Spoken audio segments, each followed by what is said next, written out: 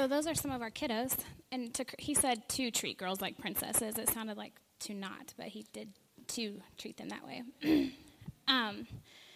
This morning, I just want to first start and just, Renee. I just want to thank everyone that's here because, man, this ministry is such an unknown. And, we didn't know what we were getting into. We didn't know. I thought I was going to have mommies living with me and babies and figuring out that life. And everyone has just came around and loved us and shown up every time we need something. Last week, I put out kind of an SOS email to all of you that I needed clothing and I needed food. And the entryway was just, wow. It's just really awesome. As always, nothing on here was supposed to make me cry.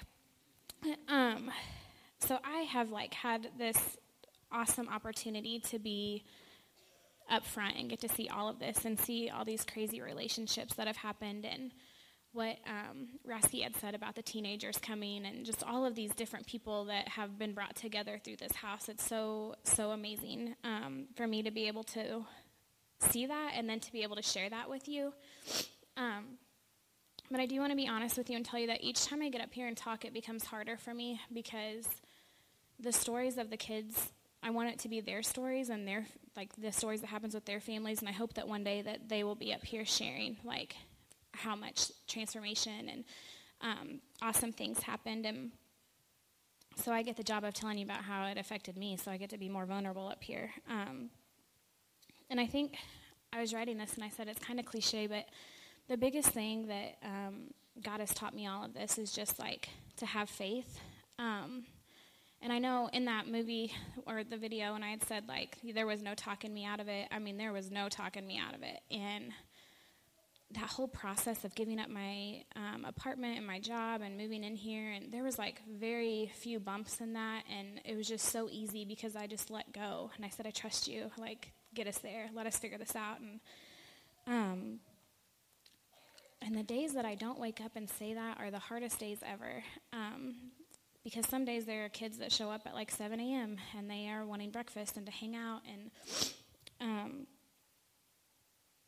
if we have sport entry fees, how are we going to pay for that? And all of these things, all these physical needs that pop up. And just loving people is really hard when there's a lot of kids that all want your attention and just want to fill Jesus' space and his love. And so I just get really overwhelmed very quickly. And then I have to just throw my hands up and say, Jesus, you know how to do this. Just take over and love them the way that only you can.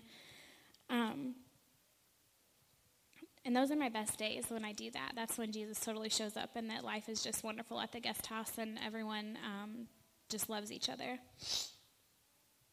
Sorry.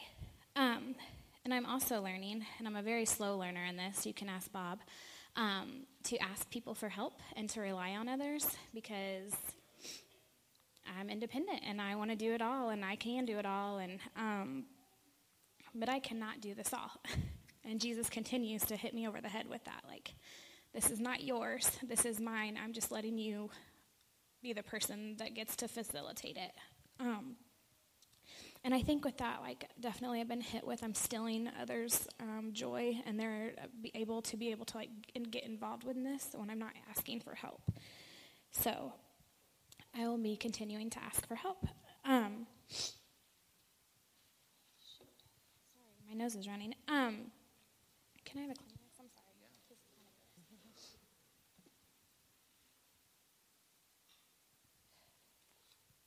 So also, if you ever spend 5 minutes with me, you're going to learn immediately, I love kids, I love trauma, I love poverty. I mean, I don't love those things, but that's where I want to be, and I want to advocate and help and support that, and I just want to change things, and I'm really passionate about that, and then I get really overwhelmed because all of those issues are so big.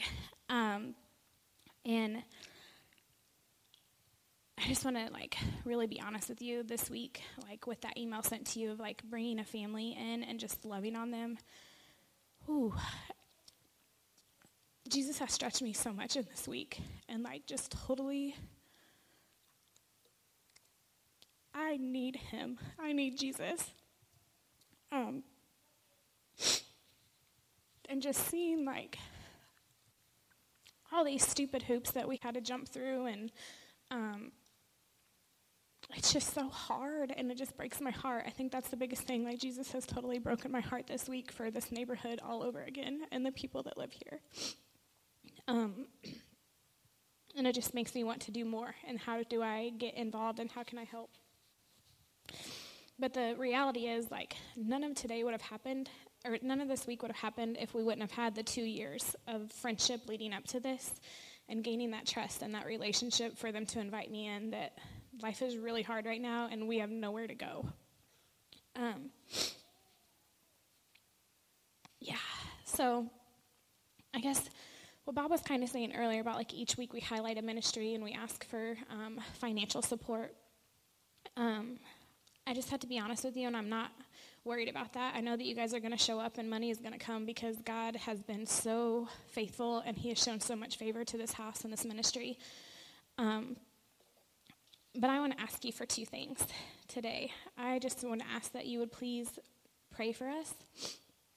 The house, the kids, the families, the volunteers that come, just the different situations that families are placed in, and that people will come and meet them there. And the second thing, I want to ask you for your most valuable possession that you have, your precious possession, I guess, and that's your time.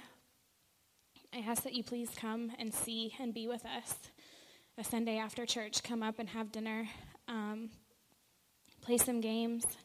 Most importantly, like, learn the kids' names, teach them a skill that you have. They just want to learn. They want to be productive. And then drive them home and introduce yourself to their family and tell them we're in this and we love you and we want to be a part of this. I absolutely believe that God wants us in this neighborhood. You'll never talk me out of that. And I know that he wants healing and transformation to happen here. But I also know that from my experience, anytime that I've healed or been transformed, it is a long, slow process. And you really need people to be in it with you. And you have to just feel loved by them. So I am asking you today, please, I'm just inviting you to come and see. And I just think that, we try to show and tell Jesus to the kids. And I just think that they will show and tell Jesus to you. And it's just amazing to be able to be in that story. So I ask that you come and take part in that today. Whew. So yes, that's all I have. Thank you so much for just praying and being on this journey and loving us and, just continuing to be here. So thank you so much.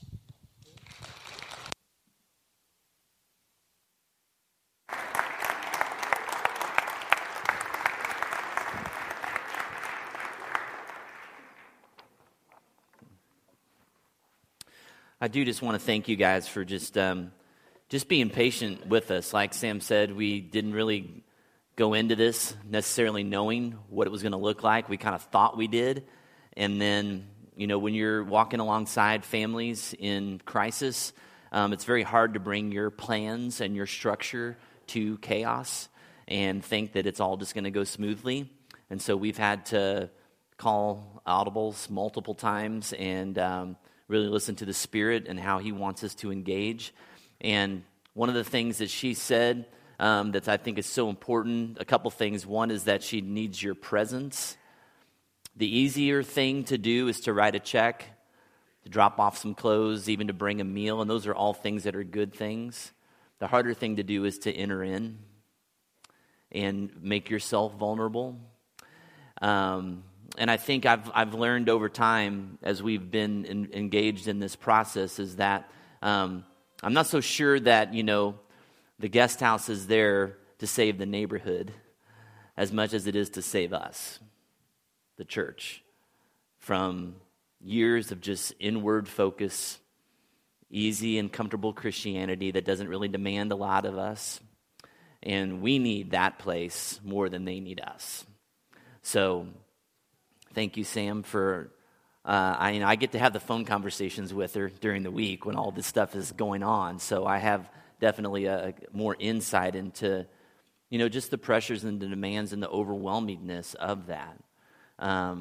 Just one quick example of something that you could do. Like our small group meets on Wednesdays, and so this week on Wednesday, she was down here doing Strengthening Families, and we just brought our small group over to her house and just cleaned her house. And then we were there when the kids were there, just hanging out and playing with them, and it wasn't that difficult, but it was definitely helpful, and she just felt like some people were in it with her. And those are things that any of you guys can do throughout the week. So, I'm going to transition now into my message, and I'm going to try to say this without sounding like a horrible person, but I was actually kind of dreading talking about this topic today. As I kind of looked ahead to what the themes were each week and saw that like love was week 4, I was like,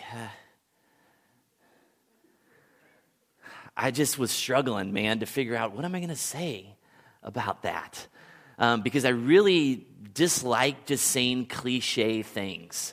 When there's so many just cliche ways to talk about love at Christmas. And I mean, obviously, Jesus came and he loves us and all that stuff. But I just wanted to say something fresh. So God, as he usually does, brought me back to something that I read recently that really just kind of hit me and kind of stopped me in my tracks. And it's a quote from the book, The Broken Way, that I've referenced a lot lately. And here's what the author said. She said, "A willingness to be inconvenienced is the ultimate proof of love. That is what dying to live means. You love as much as you're willing to be inconvenienced. Yes, the best investment of your life is to love exactly when it's most inconvenient.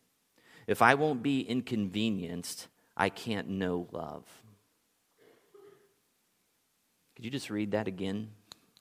Let that soak in for a minute.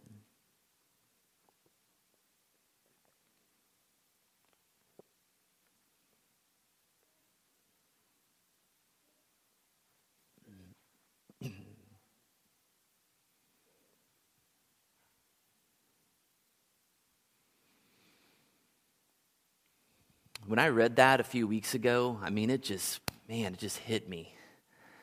And mainly because I'm a really selfish person. And usually I have a plan in my head of how I want my life to go.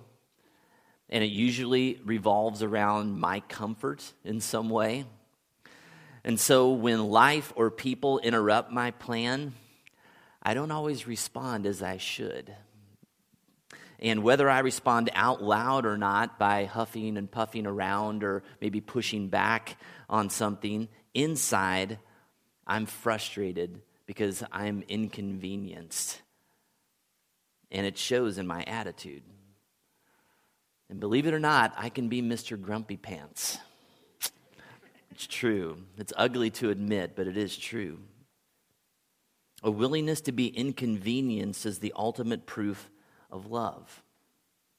Anybody can love people when it's easy, right? That's no great task.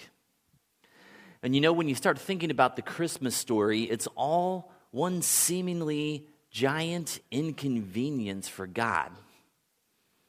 I'm always floored by God's willingness to come as a baby, to be completely dependent on these young people to care for him, to be in diapers, to have to flee to Egypt and go on this big journey to grow up in this small, insignificant town, to work hard as a carpenter's son, and to do this all under the oppression of the Roman Empire. I mean, couldn't Jesus just have appeared as an adult, done his teaching, died on the cross, rose from the grave, all that stuff? The whole human experience seems incredibly inconvenient for God.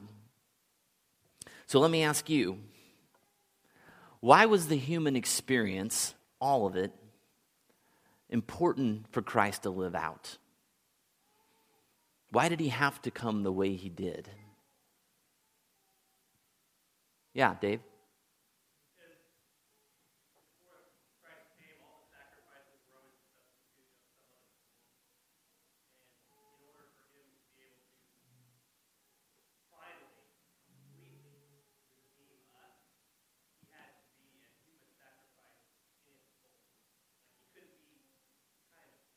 Yeah.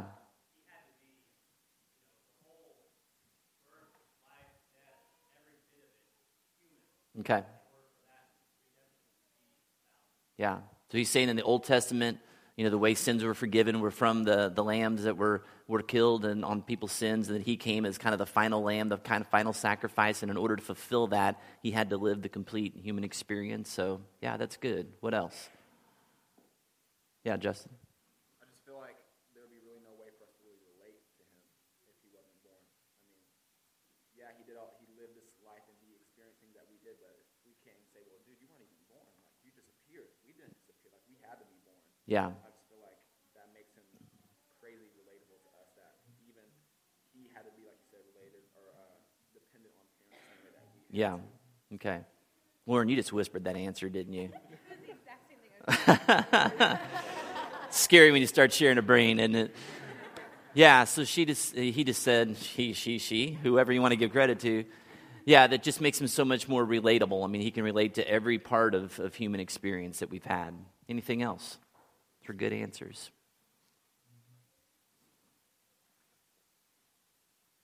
Yeah, Phil?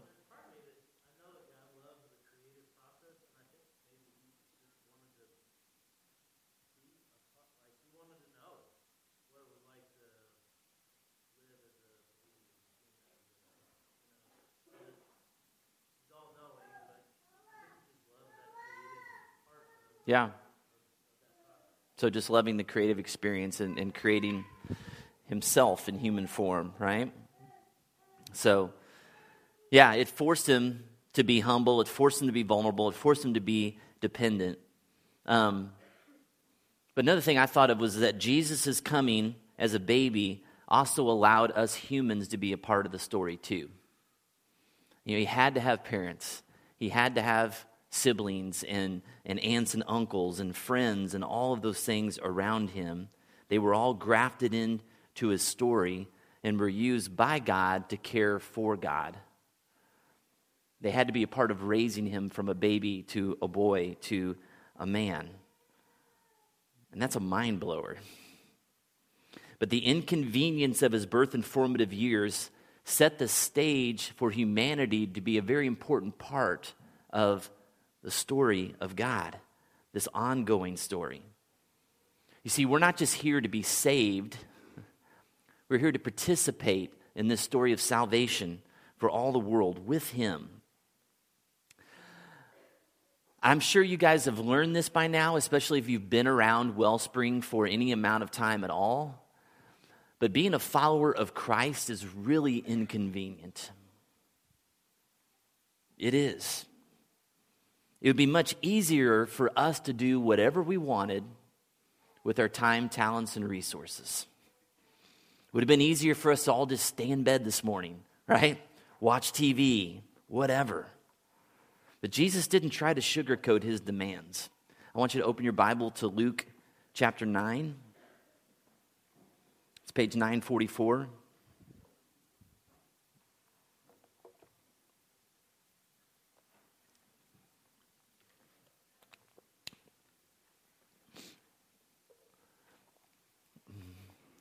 Luke 9, in verse 57,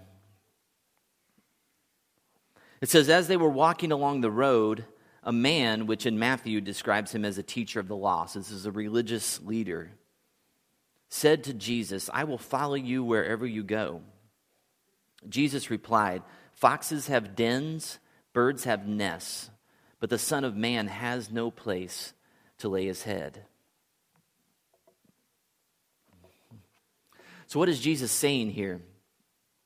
Basically, he's making it very clear to people that following him will not be convenient.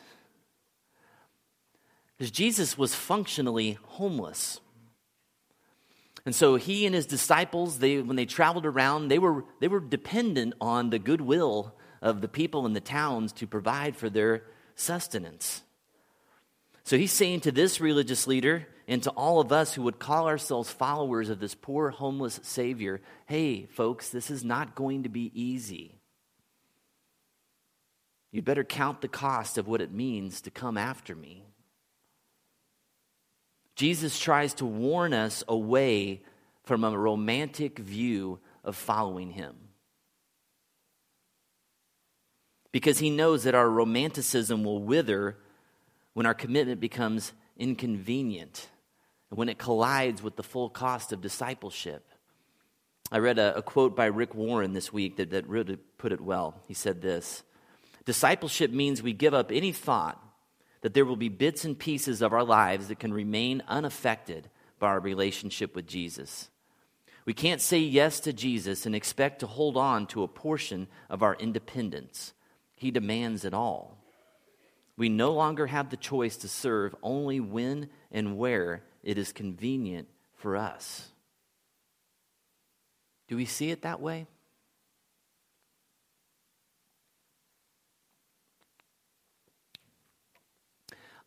I'm not sure that's the way the gospel was presented to me. It's my first few years of following Christ. Man, it was all camps and concerts, right? Young life, college ministry, weekend retreats. I mean, it was a blast. Just one adventure after another. And it was all really pretty convenient. I was having a great time. But I was, in my ignorance, ignoring most of the gospel. There wasn't a lot of discussion, even from people who were the mentors teaching me in those early days, about laying your life down, denying yourself, taking up your cross. There wasn't a lot of discussion about giving and loving and serving sacrificially. And there was absolutely no mention, zero mention, of caring for the widows and the orphans and the vulnerable and those in need. That was a discussion I did not hear at all about the first 20 years of following Jesus. As I would learn later, almost all of those things are a great inconvenience.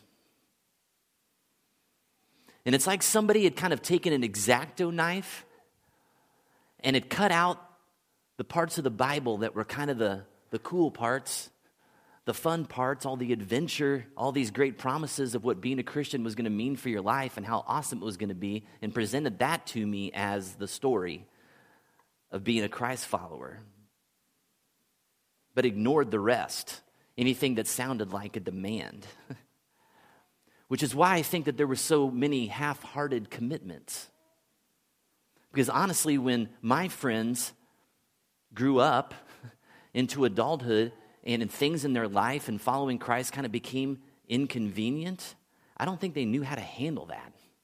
I don't think they were prepared for what to do with suffering and when your marriage falls apart or your kids don't go the way you thought they would, or whatever the situation might be. Being a pastor certainly helped me be more aware of the inconvenient love that God calls us to. I love doing weddings and baptisms and baby dedications. And not primarily because they're pretty joyful experiences. I like doing them because you put them on a calendar way in advance, and I know exactly when they're going to be, and then I plan my life around those things. That's really why I like them. You want to know what's inconvenient? Funerals, crisis counseling, right? Those things are schedule wreckers. Because I'm sitting in my office on Tuesday, and I've got my week planned out. You know, Thursday, Friday, I'm going to study, I'm going to write my sermon, and somebody says, I need you to do a funeral on Friday. And I'm like, okay.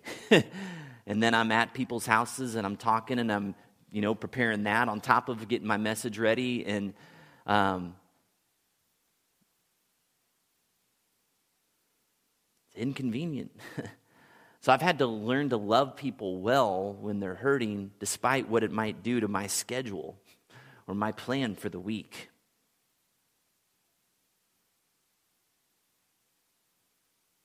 And at the end of it all, Jesus, who came and endured the inconvenience of human flesh, suffered. He was falsely accused, abandoned by his closest friends, and unjustly sentenced to a brutal death so that we might live. No applause, no recognition, no 20 people who matter article written about him in the paper, no thank you letter. And his call to us is to follow that example. See, there's nothing convenient about the birth narrative of Christ.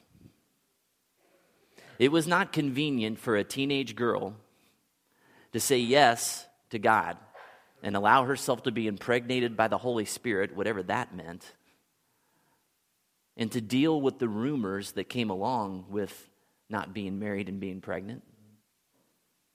It was not convenient for Joseph to say yes and stay committed to marrying Mary under those circumstances. It wasn't convenient to travel to Bethlehem 9 months pregnant.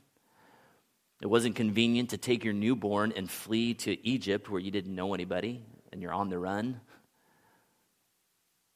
It wasn't convenient to watch your son die on a cross. Just like it hasn't been convenient operating a guest house in a neighborhood where we're surrounded by people in desperate need sometimes. But love, like Christmas at its core, is inconvenient. So I want to leave you just with a couple questions today to ponder. One was, when was the last time following Jesus truly cost us something? Because if it hasn't, I'm not really sure that you're following him. Secondly, how much of our service to Jesus is based upon what is convenient for us, and how much of it is based upon us doing what Jesus has told us to do? How much do we put up little fences and boundaries around, okay, I'll follow Jesus as long as it fits into these parameters. And sure, I'll give my 10% and I'll serve a little bit here and do that, but don't ask me to go outside of that box. That's good right there. It's more than what most people are doing. Right? Let's leave those questions up there for a bit as I pray and close this. Heavenly Father, we thank you just for your example of inconvenient love. God, that you loved us enough and cared for us enough to go through what you did so that we might live. And God, just as a selfish person who kind of wants life to go my way and according to my plan, it's hard for me to be inconvenienced and do it with a cheerful spirit sometimes. But anything short of that, I'm not even really sure is love. Because love at its core calls us out of what's easy for us, what's natural for us, and asks us to give, to deny ourselves. That's the true proof of love, whether that's in marriage or parenting or whatever. So God, just shine a light on those places where we're just not willing to be inconvenienced. Where we want just the great promises of all the good things that come from you, but we don't want to have to suffer or dive into the pain of the world and the hurts and problems of people's lives and what that demands on our time and schedule and emotions and all of those things. God, stretch us. Expand our capacity to do that. Give us a greater appreciation for how much you did that so that I might live. Lord, I'm so glad and benefit from your inconvenience on my part. How could I not be willing to be inconvenienced for others? So Lord, this week as we head into Christmas, and sometimes being around family and friends is a giant inconvenience, I just pray, God, that you would help us to just be more gracious, more patient, more sacrificial, more kind in the way that we live and operate and care for others around us. We pray in Jesus' name. Amen. Would you stand as we close?